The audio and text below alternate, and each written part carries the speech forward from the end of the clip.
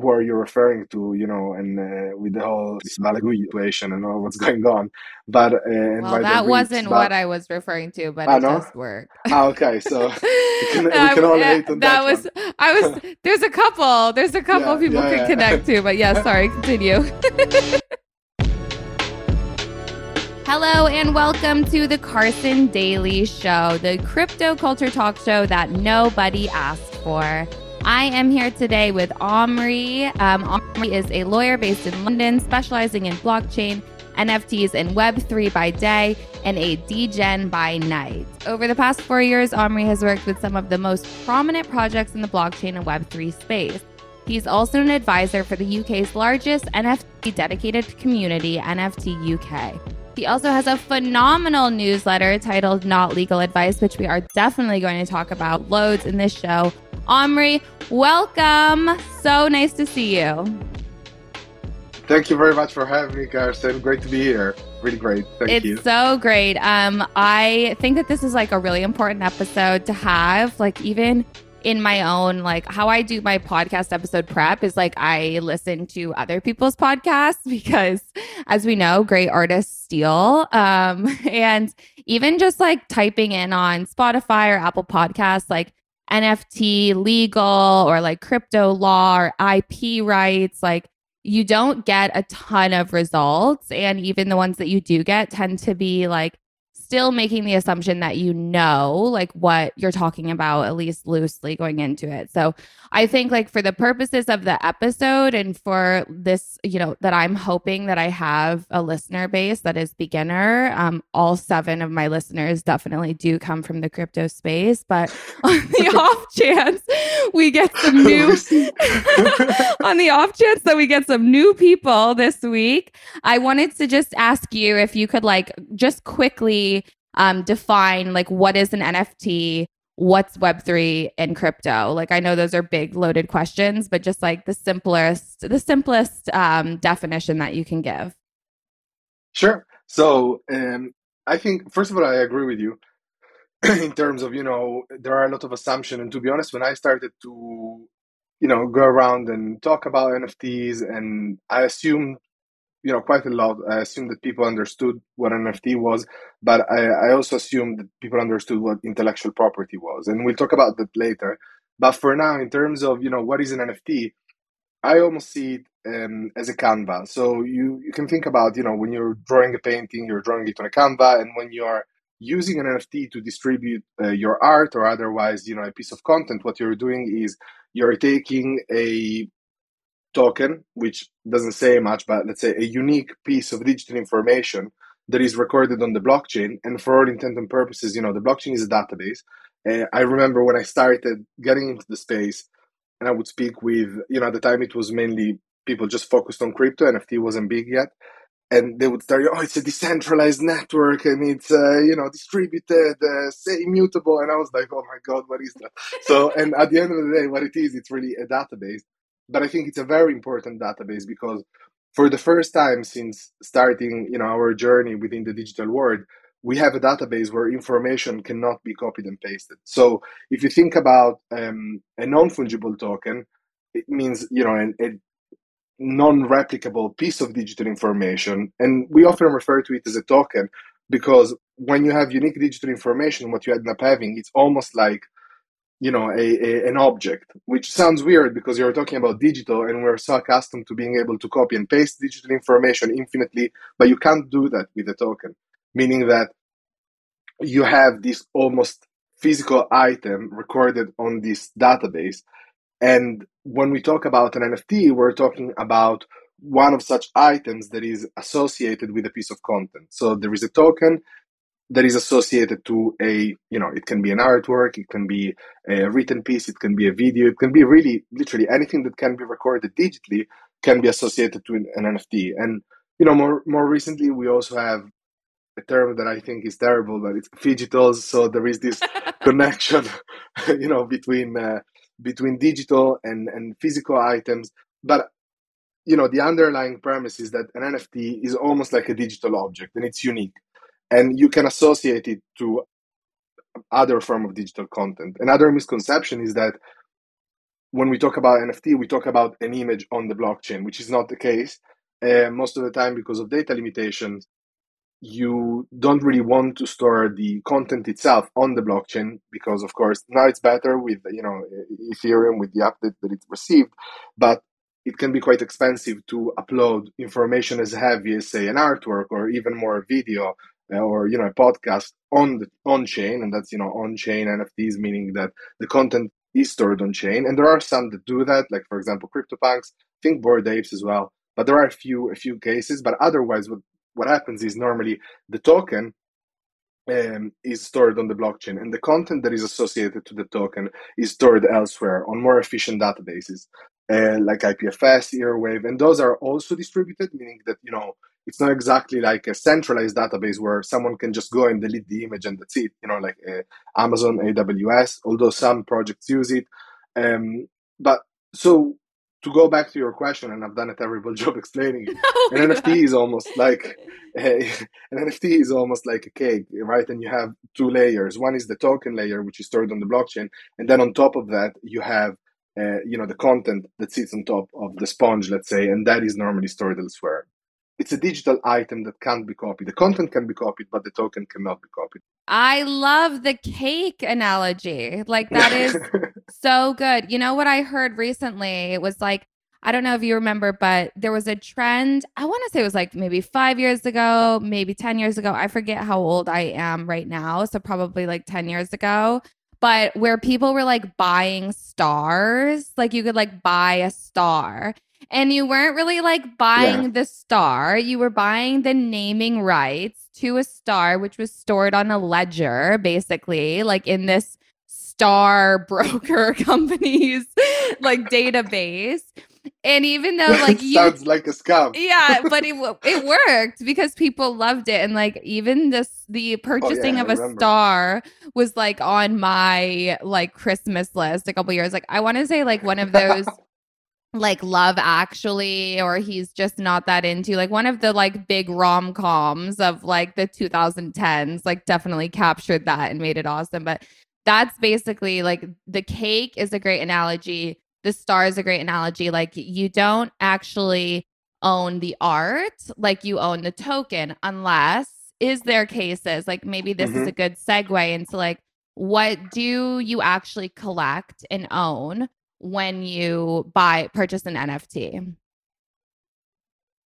Yeah, that's a great point. So exactly, and if you look at traditional art, it's the same. If I go into a gallery and I buy a painting, it doesn't mean that I own the rights over the painting Right. itself, so the intellectual property over the painting. So think about it like for those that listen, that are listening, think about intellectual property as a form of property over the intangible. So when you think about a house, that's a real property, meaning you can point to it, you can identify it, there is a register, you can trade it.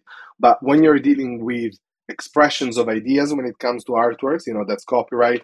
That's not really, because when you own a copyright, you don't just own a particular copy of it, you own that work, right? So when you create an artwork, you own the rights to that particular work. You own the right to reproduce it, you own the right to distribute it, to monetize it. So there is a form of intangible value that surrounds your creation, and that is protected through intellectual property. So when you buy an NFT, like you said, what you buy is the token itself, and it's not really. So going back to the cake, you're buying the sponge. You're not necessarily buying, the top layer that can have, I don't know, cream or fruit. But that one belongs by by default. It belongs to the person that created it, or otherwise the person that purchased it from the creator, because you can commission work as well as a project, for example. But some projects like people within NFT, within the Web3 space now, come also with commercial rights. So if you look at Bored Ape Yacht Club, more recently also Punks, and so in a similar fashion, many other projects that followed in the footsteps of Yuga Lab provide you with commercial rights over the art itself. So meaning I'm buying the artwork.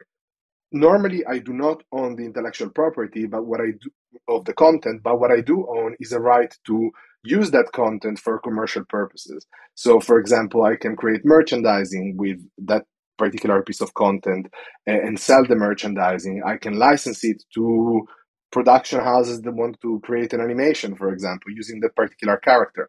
So there are different forms of licensing. And what's interesting, I think, is that there isn't just one formula or one form of licensing that is right for our project. What's right really depends on the project itself. So if you're a fine artist, I think you want to protect the copyright and you don't necessarily want to give it away because you rely on that. If you're a one of one artist, so you create an artwork in a more traditional sense, but you're doing it digitally, leveraging NFTs, to have original.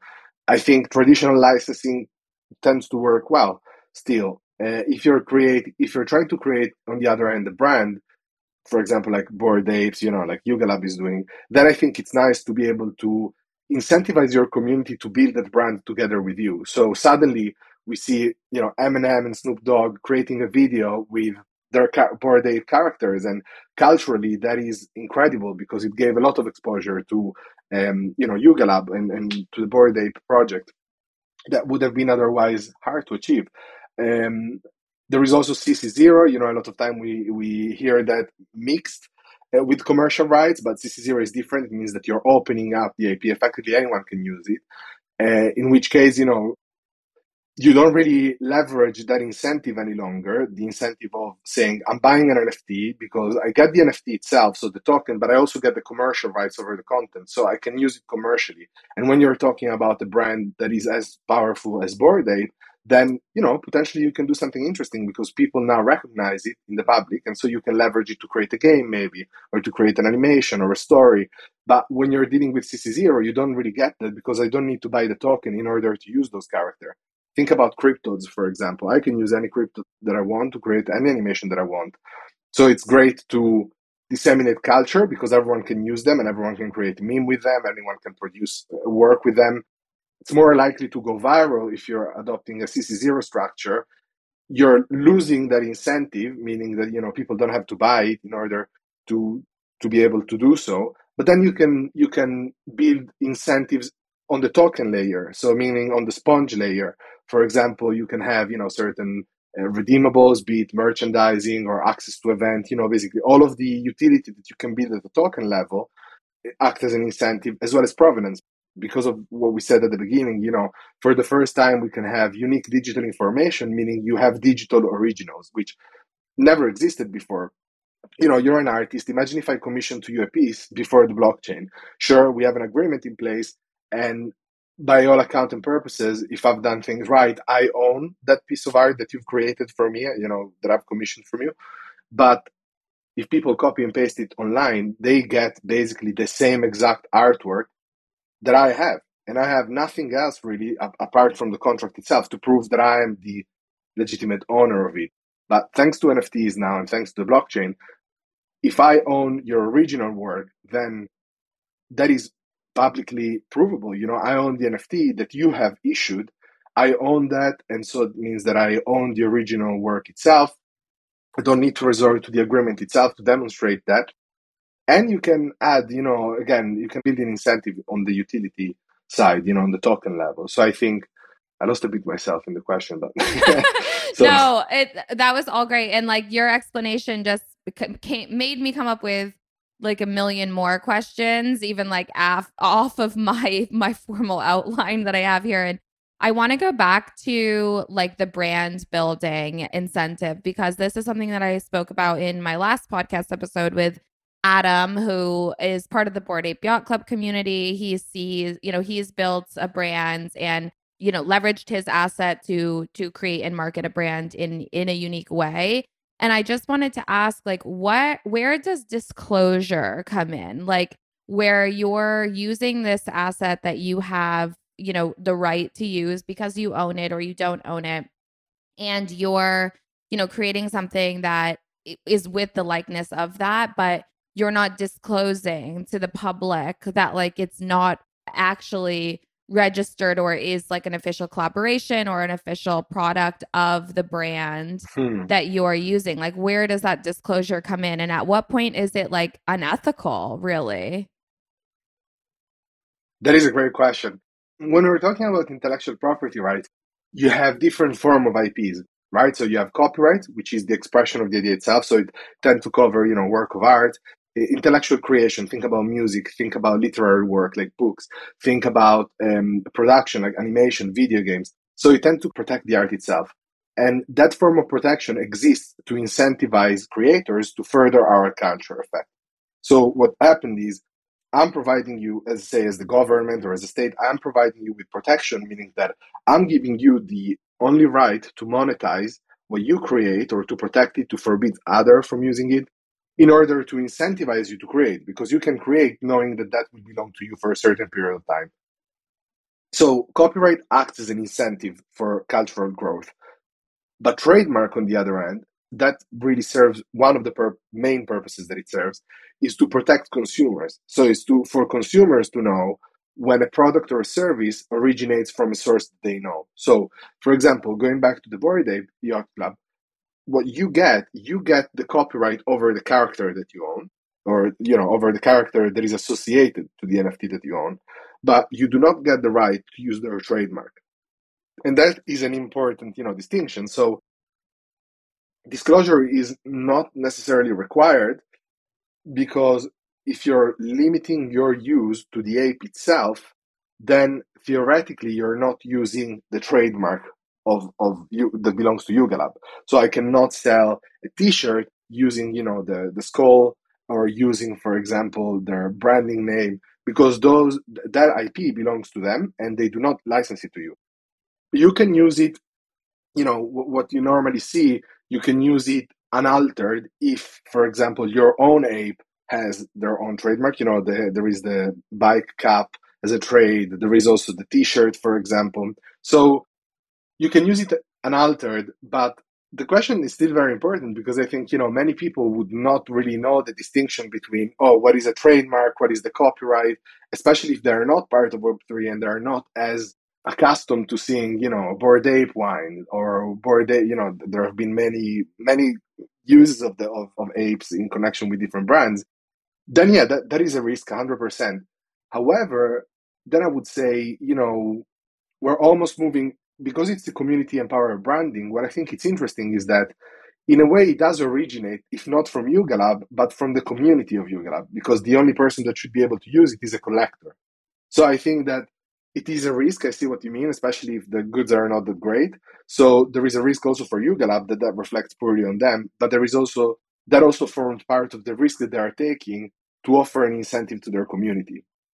So it's a risk reward situation. Yeah, I loved what in your newsletter you wrote, you can't force others to use your IP. You can give them permission to use it and make money from it, but they have to actually want to use it in the first place. And it made me think of like after Bored Ape Yacht Club, and in the height of PFP, like JPEG summer, a lot of these collections and a lot of people were releasing collections that were going out for mints, like they haven't even minted yet, and they say like, oh, you own the IP, like that's included in this.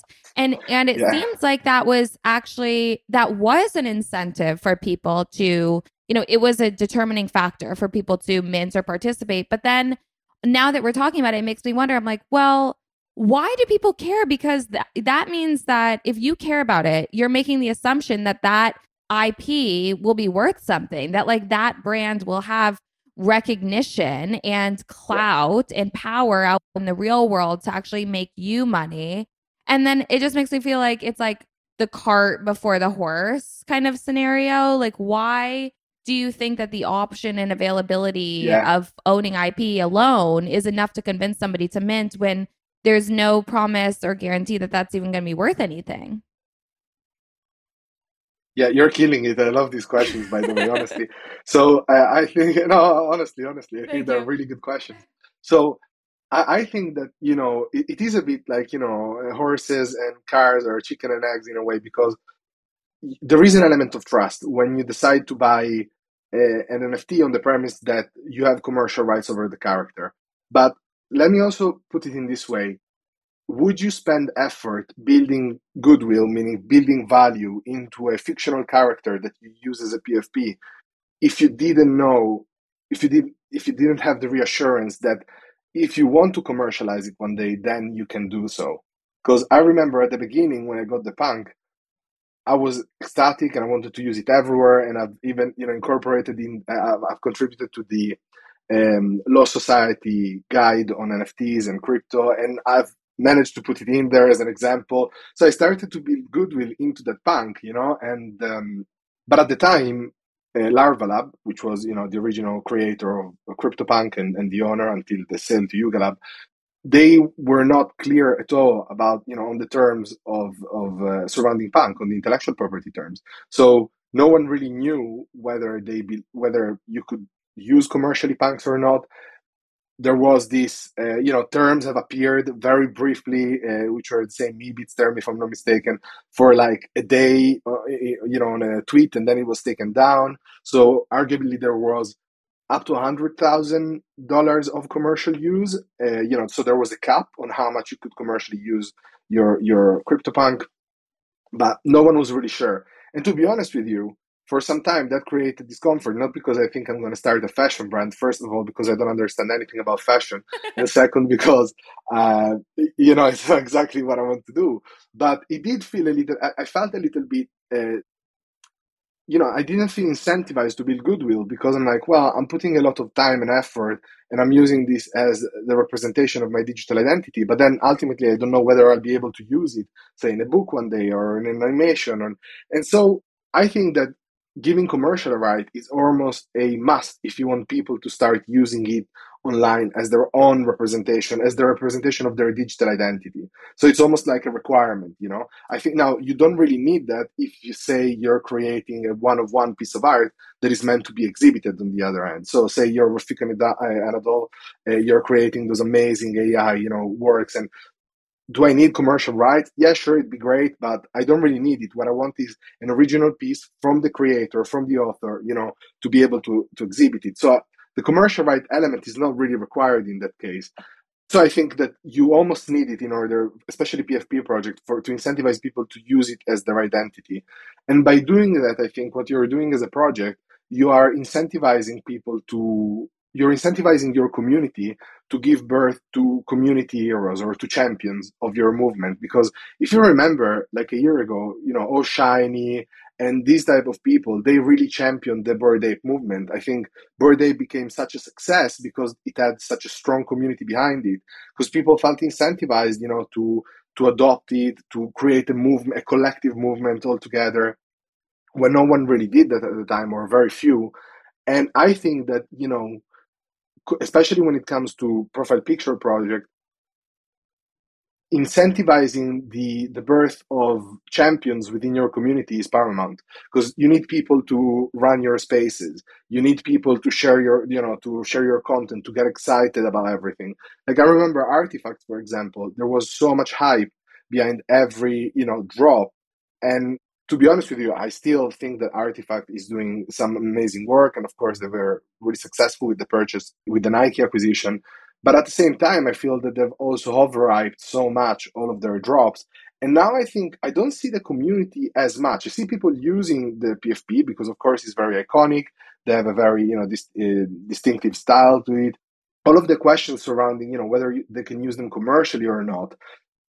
We're still waiting from Bored Ape the 3D assets to be able to use them within interactive experiences or renders. But CloneX already released those, and I don't see as many uses for those as I would like to. And I think that part of it comes from that, and I have clones, so I'm not hating on the project. Don't And fud I also Omri's managed to, bags, people. yeah, no. So I think that, for example, I was lucky during the minting, and I got like a top 100 rarity within the CloneX collection, with a Murakami trade that I absolutely love. And I would 100% use that if I knew I had the commercial right over it. But what's the point of using it for me, knowing that, I might incur in problems when at the moment that I start trying to monetize? So, if you spend a lot of time building goodwill behind an image or a character, and you realize only at the time when you start to try and commercialize it that there is a problem, good luck starting all over again with another asset. I think, there is an element to that. On Mm. the note of like incurring problems, let me just throw a scenario at you. Again, Mm-hmm. I'm like so far off from my outline here of like the questions I wanted to ask, because this conversation is sparking so much. But let me throw a scenario out here and ask like for your legal advice, but not legal advice. Okay, imagine I buy into a project, floor is really low. It's like, for all intents and purposes, this founder is maybe considered like to have rugged. Nobody's heard from them. They haven't been active. They've basically disappeared. And I bought their project, which gave me IP rights. And I went out and I built a commercial brand using this PFP or avatar, this character to represent that. And imagine my brand completely takes off, people around the world go crazy and end up buying into this project, and their like recognition of that and their incentive to do that is because of the clout or the amplification that I've provided. Is there a world in which I am able or eligible? Do I have any right to sue the founder to say, I'm the reason that your floor has gone up, that you've made these, like you've had this 100x secondary, sale price or whatever. Like what is that case study look like? Oof. What a question. So first of all, I'm not a lawyer. No, I'm kidding. I don't deal with litigation. So, I think that's quite of a specialized area. What I would say is that, based on what you said, a lot would depend on what the people behind the project promised with the project itself. So, when you say RAG, does it simply mean that they just stop interacting with the project? You know, as of itself, if you have a PFP and you have commercial rights, then they have their part of the bargain. They don't necessarily need to continue building it. So I think that's something to consider in terms of what you can do if you are the reason for the success of the project. Commercially, what I think would be interesting is when you start seeing you're exploding and the commercial interest is going up, then I think from a commercial. So this is not really legal. It's more about how I would go about it commercially. I would probably reach out to the project funders and understand if they'd be keen on cutting me in, so in the equity of the company that holds everything, so becoming part of the project, or buy them out, and at the same time probably also make the community aware of that, because at the end of the day the community is at the key of is at the heart of any success. So I think making the community participant to this conversation to apply community pressure to the original project owners that are not doing anything. So I think that's probably how I would go about it. And what's interesting, one thing that I wanted to say before, I think Spotty Wi-Fi, the Yeah. punk rapper, Yeah. he was one thing that he said once, I think, on a space, and I completely agree with him. It is one thing to own commercial right. It is another, so it is one thing to own IP or have rights over IP, and another to build value into it. It goes back into you can't force other to want to buy your IP. And everyone, I remember during the PFP summer, everyone was ecstatic, wanted commercial rights, but it takes so much effort to build value into a particular character. It's actually insane. And I remember when Richard from Manifold was offered, I think, $11 million for his Yeah. punk, and he didn't sell. You remember? I do. Yes, I Yeah, do. because of the value. Was it a good choice? I don't know. But that's almost his trademark. Like he's so tightly associated with that PFP that arguably it wasn't worth for him selling it. Regardless of everything. And now, of course, we're dealing with bear market, but it's hard to build value into an asset. Look at, for example, G Money. Arguably, is the only ape that people really recognize within the Punks collection. So. What happened to the other apes? Sure, they're very valuable, but you never really see them around. You don't know who they're associated with, and so it takes a lot of effort to build value into a piece of IP, and you can do that in different ways. You can be a highly sought participant within the Web3 space, for example, or within another space. You can use the power of narrative, so you can create, animations, books, comic book, and so on and so forth. But basically, what I'm trying to say is that the simple fact that you own commercial right doesn't mean that they are actually valuable. Like there is a lot of effort that goes into building it.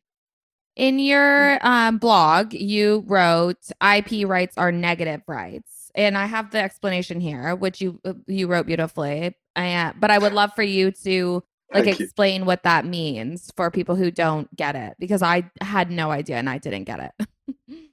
Of course, yeah. So whenever you turn the first page of any intellectual property book, the first page says, IP right are negative territorial right, and you just keep it and you go to the meaty part. But actually, that's the most important part because it really explains to you the type of mind model that you would need to use to be successful when you're dealing with IP. Because the fact that there are negative rights, so the difference between a negative right and a positive right is a positive right entitles you, gives you the right to get something from someone. So say we have an agreement and we agreed for whatever reason you need to send me £500 at the end of every month. Okay, that is a positive right that I have because every month I get something from you.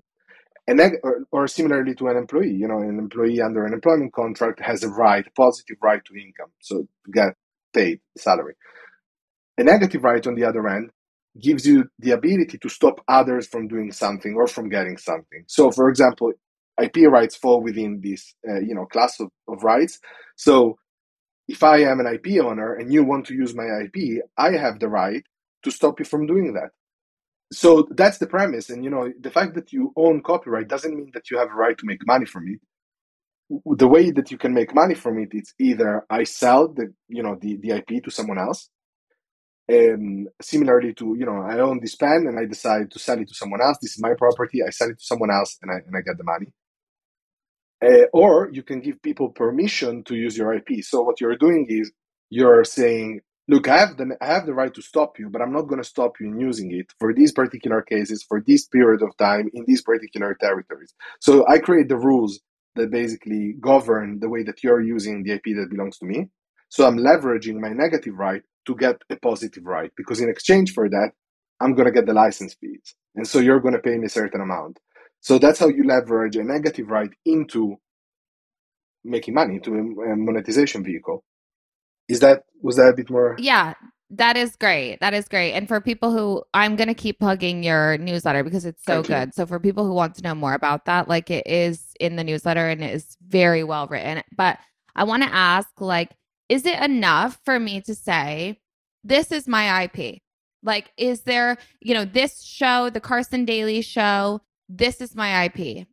Or whatever I've made, if I color on a napkin or something like that, if I write something down, is it enough for me to say this is my IP, or is there something that I have to do formally to make that Yeah, true? that's a really great question again. So I think, every IP strategy has at least three stages. So you start by identifying the type of intellectual property that, you could be dealing with. So first you have intangible value. Then you look at the intangible value and you try to understand under which form of intellectual property it can fall. So you identify the intellectual property form. And like we said, you have copyright for artistic works, you have trademarks for brands, then you have patents for inventions, you have designs, which cover, the 3D, the look of an item. And so you need to understand so in intellectual property are basically forms of protection. And you need to understand what form of protection better suits what you're trying to protect. So if you're dealing with an artwork, that copyright is probably the most suitable for you.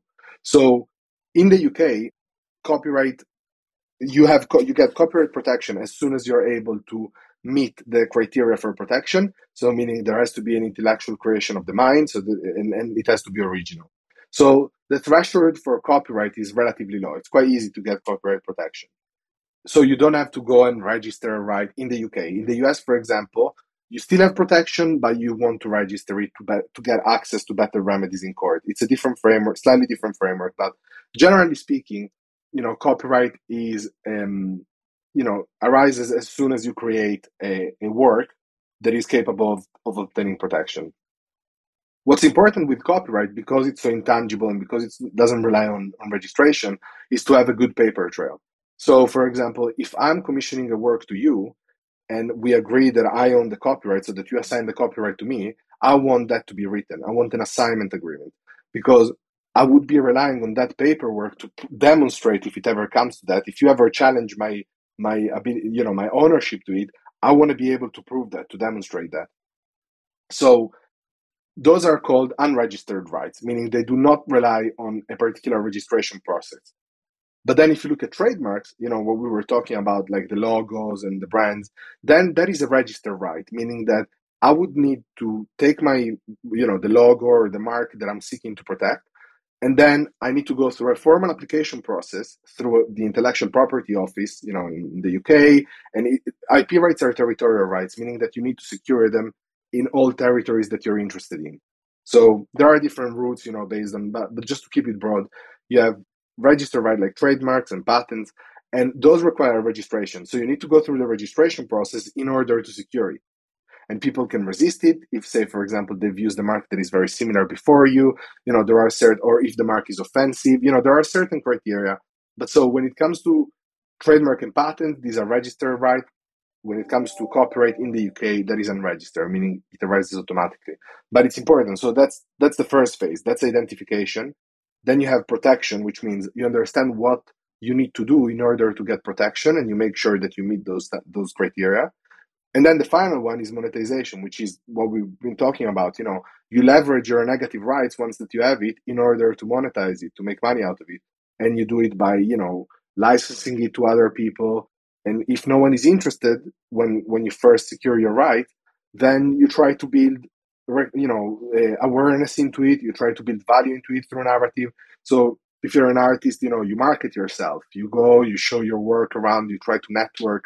If you are, say, a project that focuses more on production, you try maybe to create an animation, you come up with a story, you seek funds to produce something. There are different ways. I'm learning so much today. It's amazing. I want to, because you brought it up about like US versus UK. As you know, I'm an American who now lives in the UK. Like, I'm sure you have, because you're on Twitter and you're part of this space, like I'm sure you have made friends with other like legal big brain people in America and in other places. What would you say are, like, other than copyright, which we just talked about, what would you say are like maybe 1 through 3, like a couple different like major differences between like regulatory practices in the UK and the or versus the US? And that can be associated to crypto, it can be associated to art, period. It could be associated to digital ownership, like broad spectrum. What would you say like some of the main differences that you've picked up on would be? Yeah. So, well, first of all, I'm not qualified in the US, so anything I say, just take with a grain Disclosure. So I would say seek legal counsel in your country. Absolutely. But what I would say is that one is the way that corporate operates when it comes to claims of infringement, for example, in this registration. The second one that comes to mind is securities. So, in the US, you have this Howey test that is very, very broad, potentially really, most sort of offerings can almost be deemed as securities. It's extremely broad. I'm not, I don't really know, nor do I want to pretend that I understand all of the finesse that goes into interpreting Howey, but that's quite different. I think that in the UK, when it comes to security, we have, and in the EU, and most of the UK securities law derives from EU, because before Brexit, we used to be part of the European Union, and that area of law and regulation is fairly harmonized to encourage trade. So if I have similar rules across all states, then I can be fairly confident that the states can trade, people within the states. Service provider can offer their services elsewhere. If it's not harmonized and everyone has, its own rules, then it becomes difficult, say, for me in the UK to offer services in France, because maybe in France they're regulated or not. So I would say that in the EU and in the UK, we tend to have a much clearer picture when it comes to securities and whether a particular token or a project falls within the definition of a security. Whereas I think in the US, it's very much higher risk. I also think that the approach of the regulator between the US and the UK is different from what I see. In the UK, we use a lot of guidance paper. The regulator doesn't seem as keen at this stage. That can change very quickly to just enforce outright. Whereas in the US, there seems to be a lot more aggressiveness. It might also be due to the size of the market. I think that the US is just such a much bigger market, and policy reason and cultural reasons as well. But I would say that the level of aggressiveness of the regulator, coupled with really a bit the lack of clarity of what constitutes a security in the US, I think that's That's probably a difference between here and there. And then one other aspect, and that doesn't really apply only to the US. It applies, really to any sort of state or jurisdiction you consider. And one risk that most projects completely neglect is gambling regulation. So the moment that you integrate NFTs within a video game, your risk of falling within gambling regulation, you know, goes high. Well, first of all, materializes, and second, it's relatively can be relatively high depending on the game mechanics. And often people are surprised. I'm like, wait, hold on, why gambling? Like, I'm just integrating NFTs into my video game. So in-game items are NFTs. But that can create, because of how regulation is, phrased, that can create a regulatory risk. And unlike securities in the EU, or in what it was the EU, gambling regulation is very different. Each state, looks at it differently. Some state, loot boxes. Have you ever heard of them? They're like, within video games where you can buy. No, No, I don't think so. so think about a video game where you buy a certain, so you buy bundles that can have, let's say, where you get 5 items, but the items that you get are Oh, randomized yeah, yeah, yeah. amongst a pool of 50 items, for Oh, yeah, example, of yeah, different of course. rarity. Right. Got So it. there has been a Yeah, like a lot. blind box, like an Exactly. in-game blind box. Right, right. Exactly. Yeah. That's a loot box. Yeah, 100%. So there have been, jurisdiction have seen it differently. Some jurisdiction view those as a gambling product. Other jurisdiction, like for example in the UK, we don't view loot boxes as a gambling product for as long as, at least based on available guidance, for as long as you cannot extract the value from the game or the item from the game. So for as long as, say, I'm opening the chest that has the items, or this bundle, and the item, I can only use the items within the game. I cannot trade them. I cannot sell them. Then that, the sort of the underlying principle is that right now should not be a gambling product. But if you integrate NFTs, then suddenly you can extract them from the game, you can trade them, you can sell them. Therefore, there is a higher risk for the loot box to be viewed as a gambling, as a lottery. Got it. That makes sense. I think like it's so confusing to me and like complex, but also interesting. Like I'm not a lawyer. I'm not even close to being one, but I am like somebody I like to pretend that I could be. Like I always wanted to be Elle Woods. Like ever since I saw Legally Blonde, I thought this was possibly me. So let's present like for me, like let's present a completely hypothetical, Oh, not God. related to any person whatsoever that we don't know mutually. If we're in the US and I'm a lawyer and I represent a case comes to me with an artist who is known as a logo appropriator, like he or she or they are in their brand and have built a brand around logo appropriations and maximalism and all of this, and they are sued by a larger legacy company or brand who says that they are, infringing on their trademark with their own artwork. My defense as a lawyer, who was not a lawyer, would be to say that this person has a proven record of using, logo appropriations in their artwork, and it can be proven and it wasn't done in a way to infringe on this particular trademark. That would, for me, like from what I know, very basically, that would fall under like a freedom of speech, right? Like a constitutional right to create art.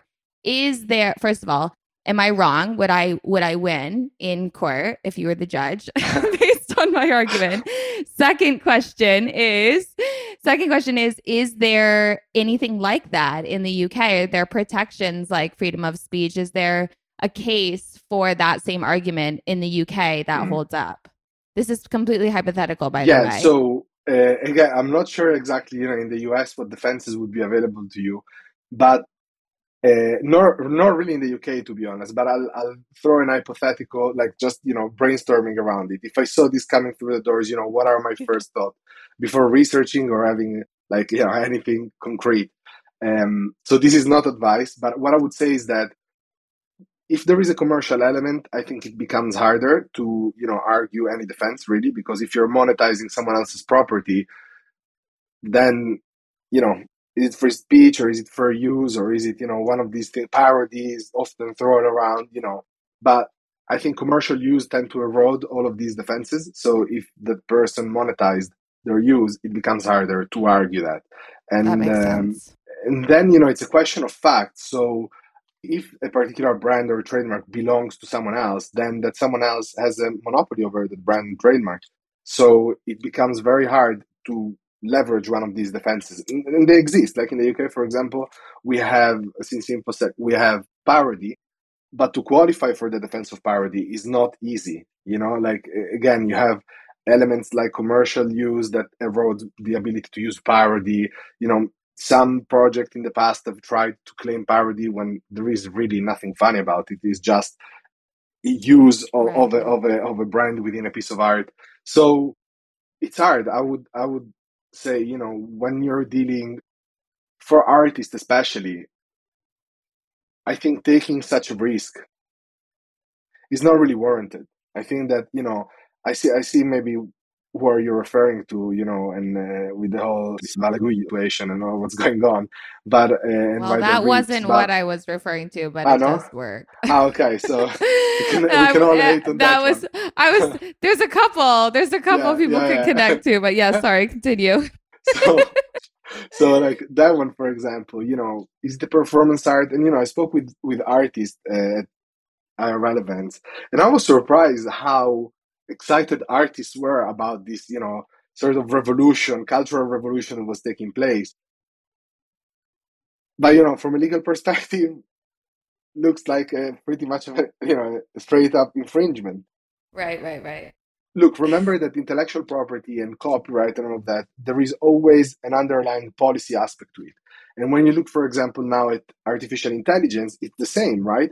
Because now we have this sort of debate on, is it something that we want to promote? Is it something that we want to encourage?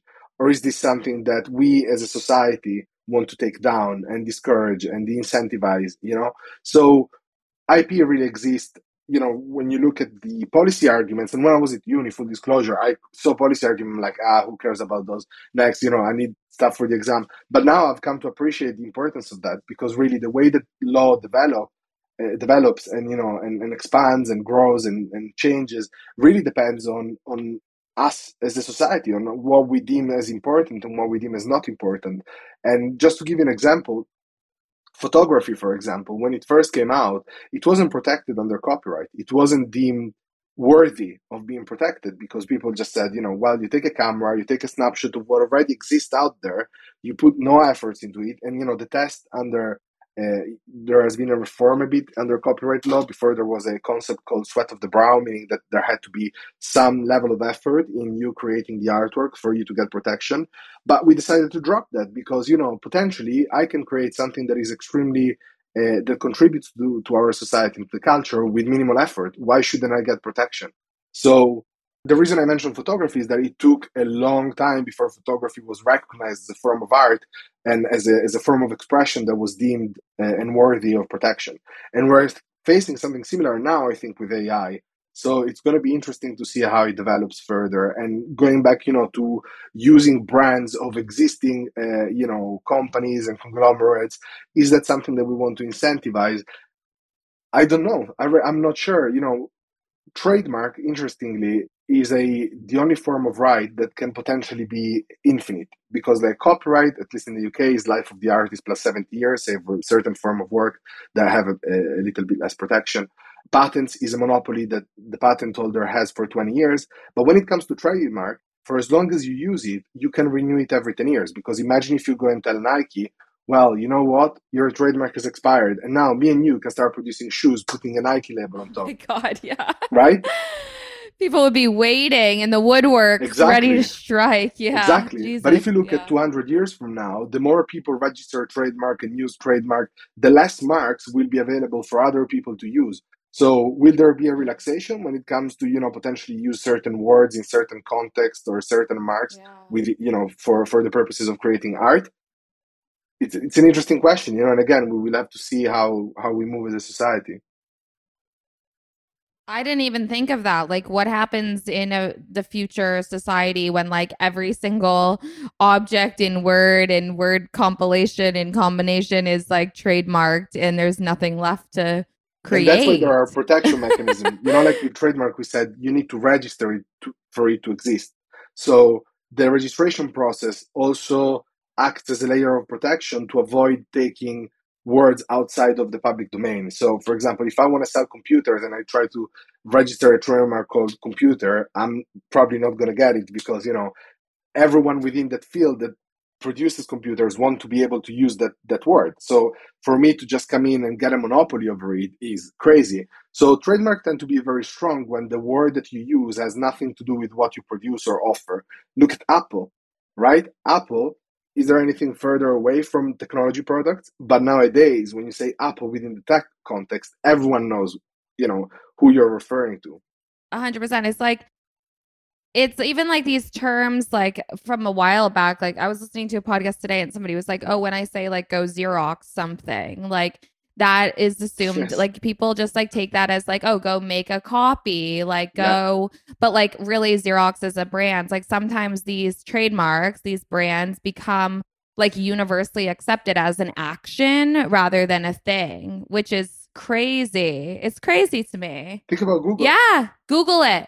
That like it you could be typing in somewhere Yeah, else, but yeah. it just is like just Google it means like just go look it up. Oh my god, yeah, You raise an huge. I amazing love point that. again. And that's why there is something called dilution of trademark. So if a certain word becomes, and I think that happens to Yo-Yo. Don't quote me on that, but I believe that happened to Yo-Yo. You know, Yo-Yo was a brand, was not the actual object, but because everyone refers to it as a yo-yo, Ooh. I think they lost their trademark.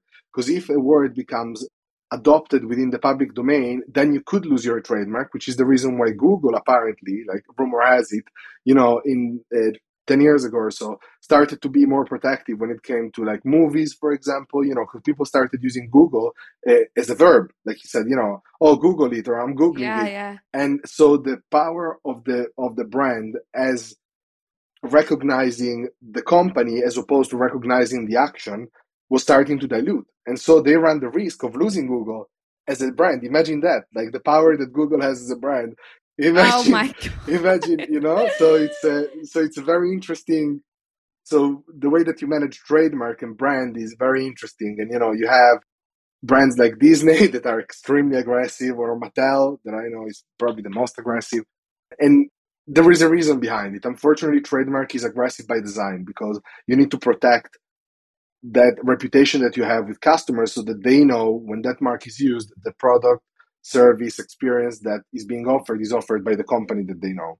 So interesting. Okay, so I've got one more Mm-hmm. question that's kind of a light one. And then we'll talk a little bit about your blog and then we'll wrap it up. But I wanted to say, like, we have been talking a lot about how like the laws applied to digital and how how regulation comes into the world of like crypto and NFTs. But I want to ask, like, as somebody who is in a serious relationship who owns digital assets, like when we start bringing like digital elements, digital assets into legal practices, like how are NFTs and like crypto assets, like your shit coins, your Doge coins, how are these seen and kind of handled in like a prenup, for example? So, so the court in the UK recognized that cryptographic asset, and that means crypto, shitcoin, as well as NFTs. You know, they're token, they're still cryptographic asset, are a form of property. So they would be handled. I believe. You know, I'm not really writing wills, or I'm not involved. You know, I'm not a family lawyer, so I don't exactly like speak with a family lawyer, please. Because, you know, there might be some rules that I'm not aware of. But because they're deemed as property, I suspect they would be treated as the rest of the properties that, you know, are owned by a person. When it comes to, you know, wills, taxation might be different, but when it comes to wills or transfer of property and estate, you know, I think they would just be treated as another form of property.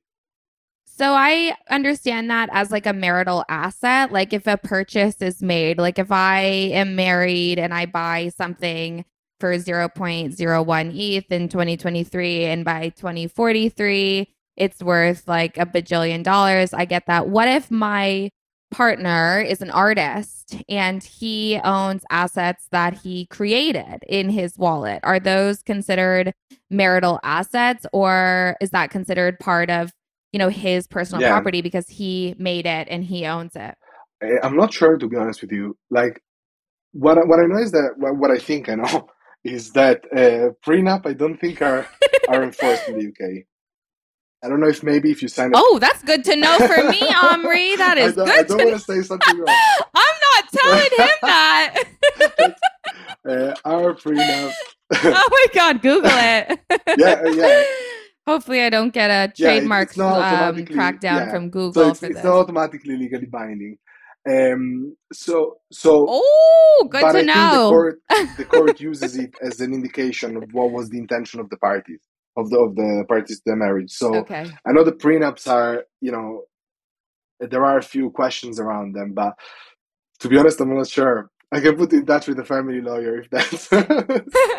Because I think that like that is something that is not yet like it, the thing is that I'm thinking of in my head is like and to kind of call back to my funny jokes like why I think the movie like Legally Blonde was so popular in like pop culture is like it disrupted this idea of like lawyers or like these like big old like fat guys that are like pushing pencils and like you have old scanner machines and a like female receptionist at your desk in Yeah. her like three-piece lady suit like and it disrupted that and I think like in now today like we're seeing like people like you who are so cool like law is changing like because the world's changing like and we have to see these things are not so black and white and I think that's where sometimes like legal action really fails is like that there's a textbook like approach and definition and argument to everything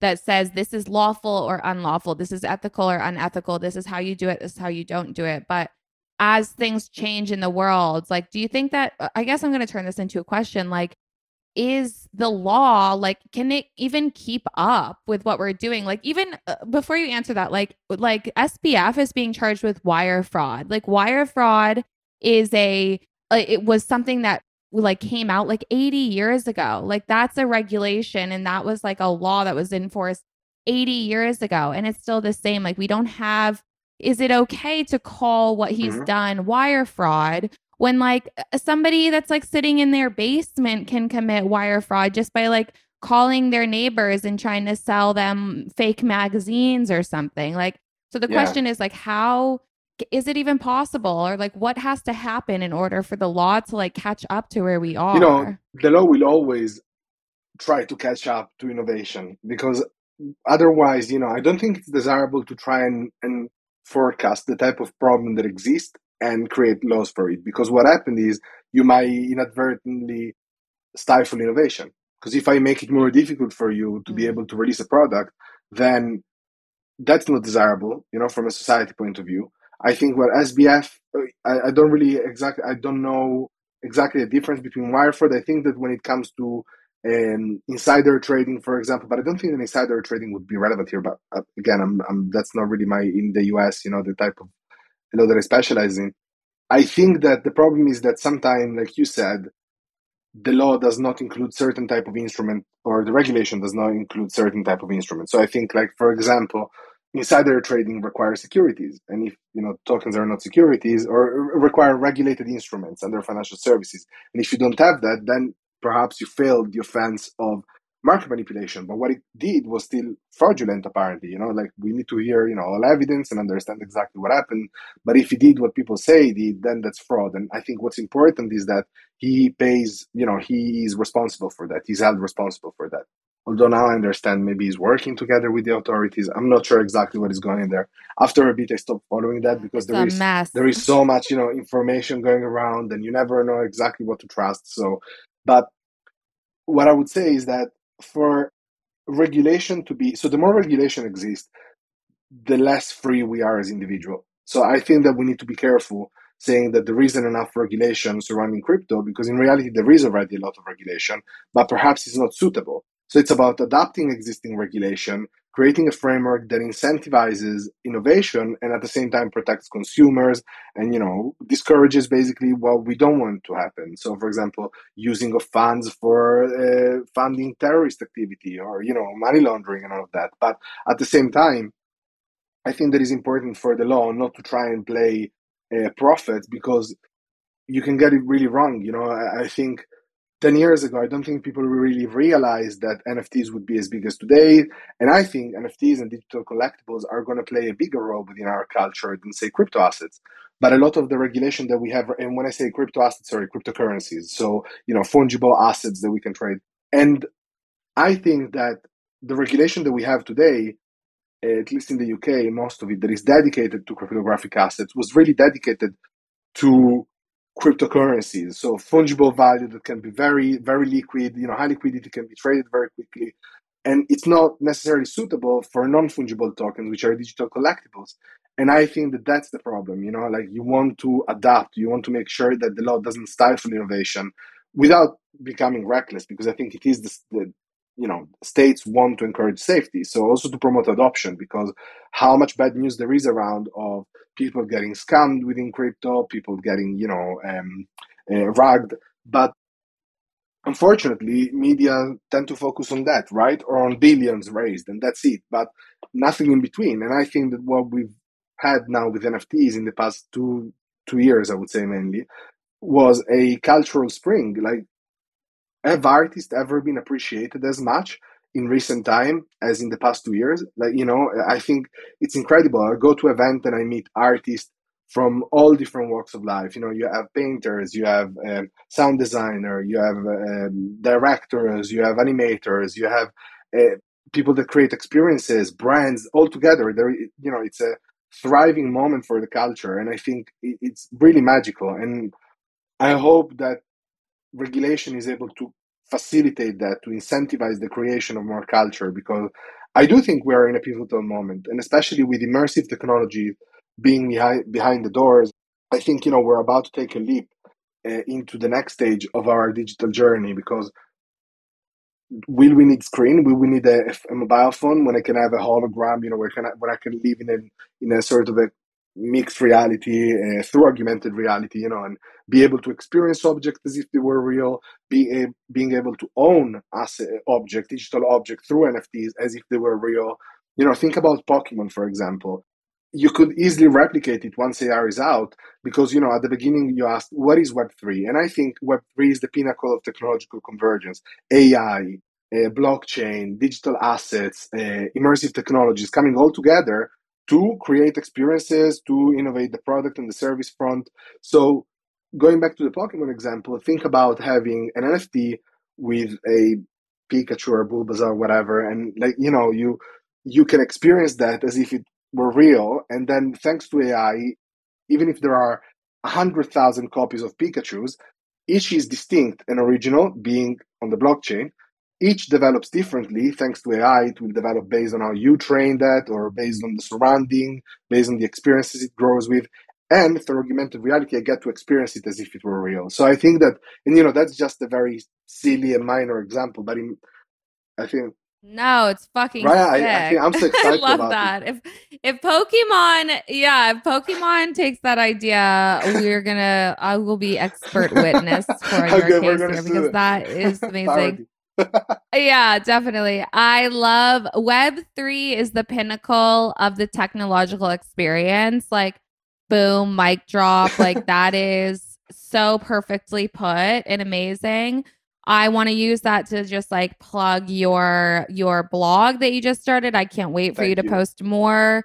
Omri, you're such a good writer. I love the way that you incorporate storytelling and narrative into Thanks so your much. blog posts. It's something that I try to do a lot as well, because I think it helps people frame things and put them into perspective. So let us know, let the listeners, I should have 10 by the end of this episode because it was so good. Let them know where to find you, where to find your blog, and what they can expect to hear from you in the new year. Thanks so much. Thanks, Carson. I started writing this newsletter, like Carson mentioned. It's called Not Legal Advice. It's on Beehive, but you can find it at notlegaladvice.xyz. Like, share, and subscribe. No, so, but yeah, apart from that, just Yes. gonna chat about kind of what we discussed today, and the intersection, I'd say, between law and emerging technology. Next episode is gonna be on AI, because I wanted to understand it better, in terms of what is really the problem, the different machine learning models that are being used, the kind of ethical implications of it. Going back to policy argument, do we want to encourage that or do we want to discourage that? So AR, like sort of Web3 generally, so emerging tech with some legal consideration, and yeah, that's probably the worst sales I pitch can't ever. wait. But Well, no, I can't wait. I can't wait for your next publishing. I'm going to stay on you. I hope that you put him out because I'll be like, when's the next blog post coming out? It's so good.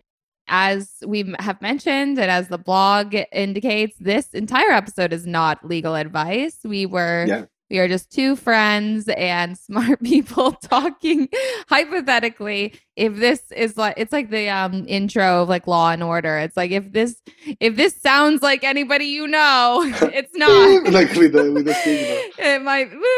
Yeah, no, don't. So okay, Omri, thank you so much for coming on the show. I'm so glad we got to do this. It's so much fun.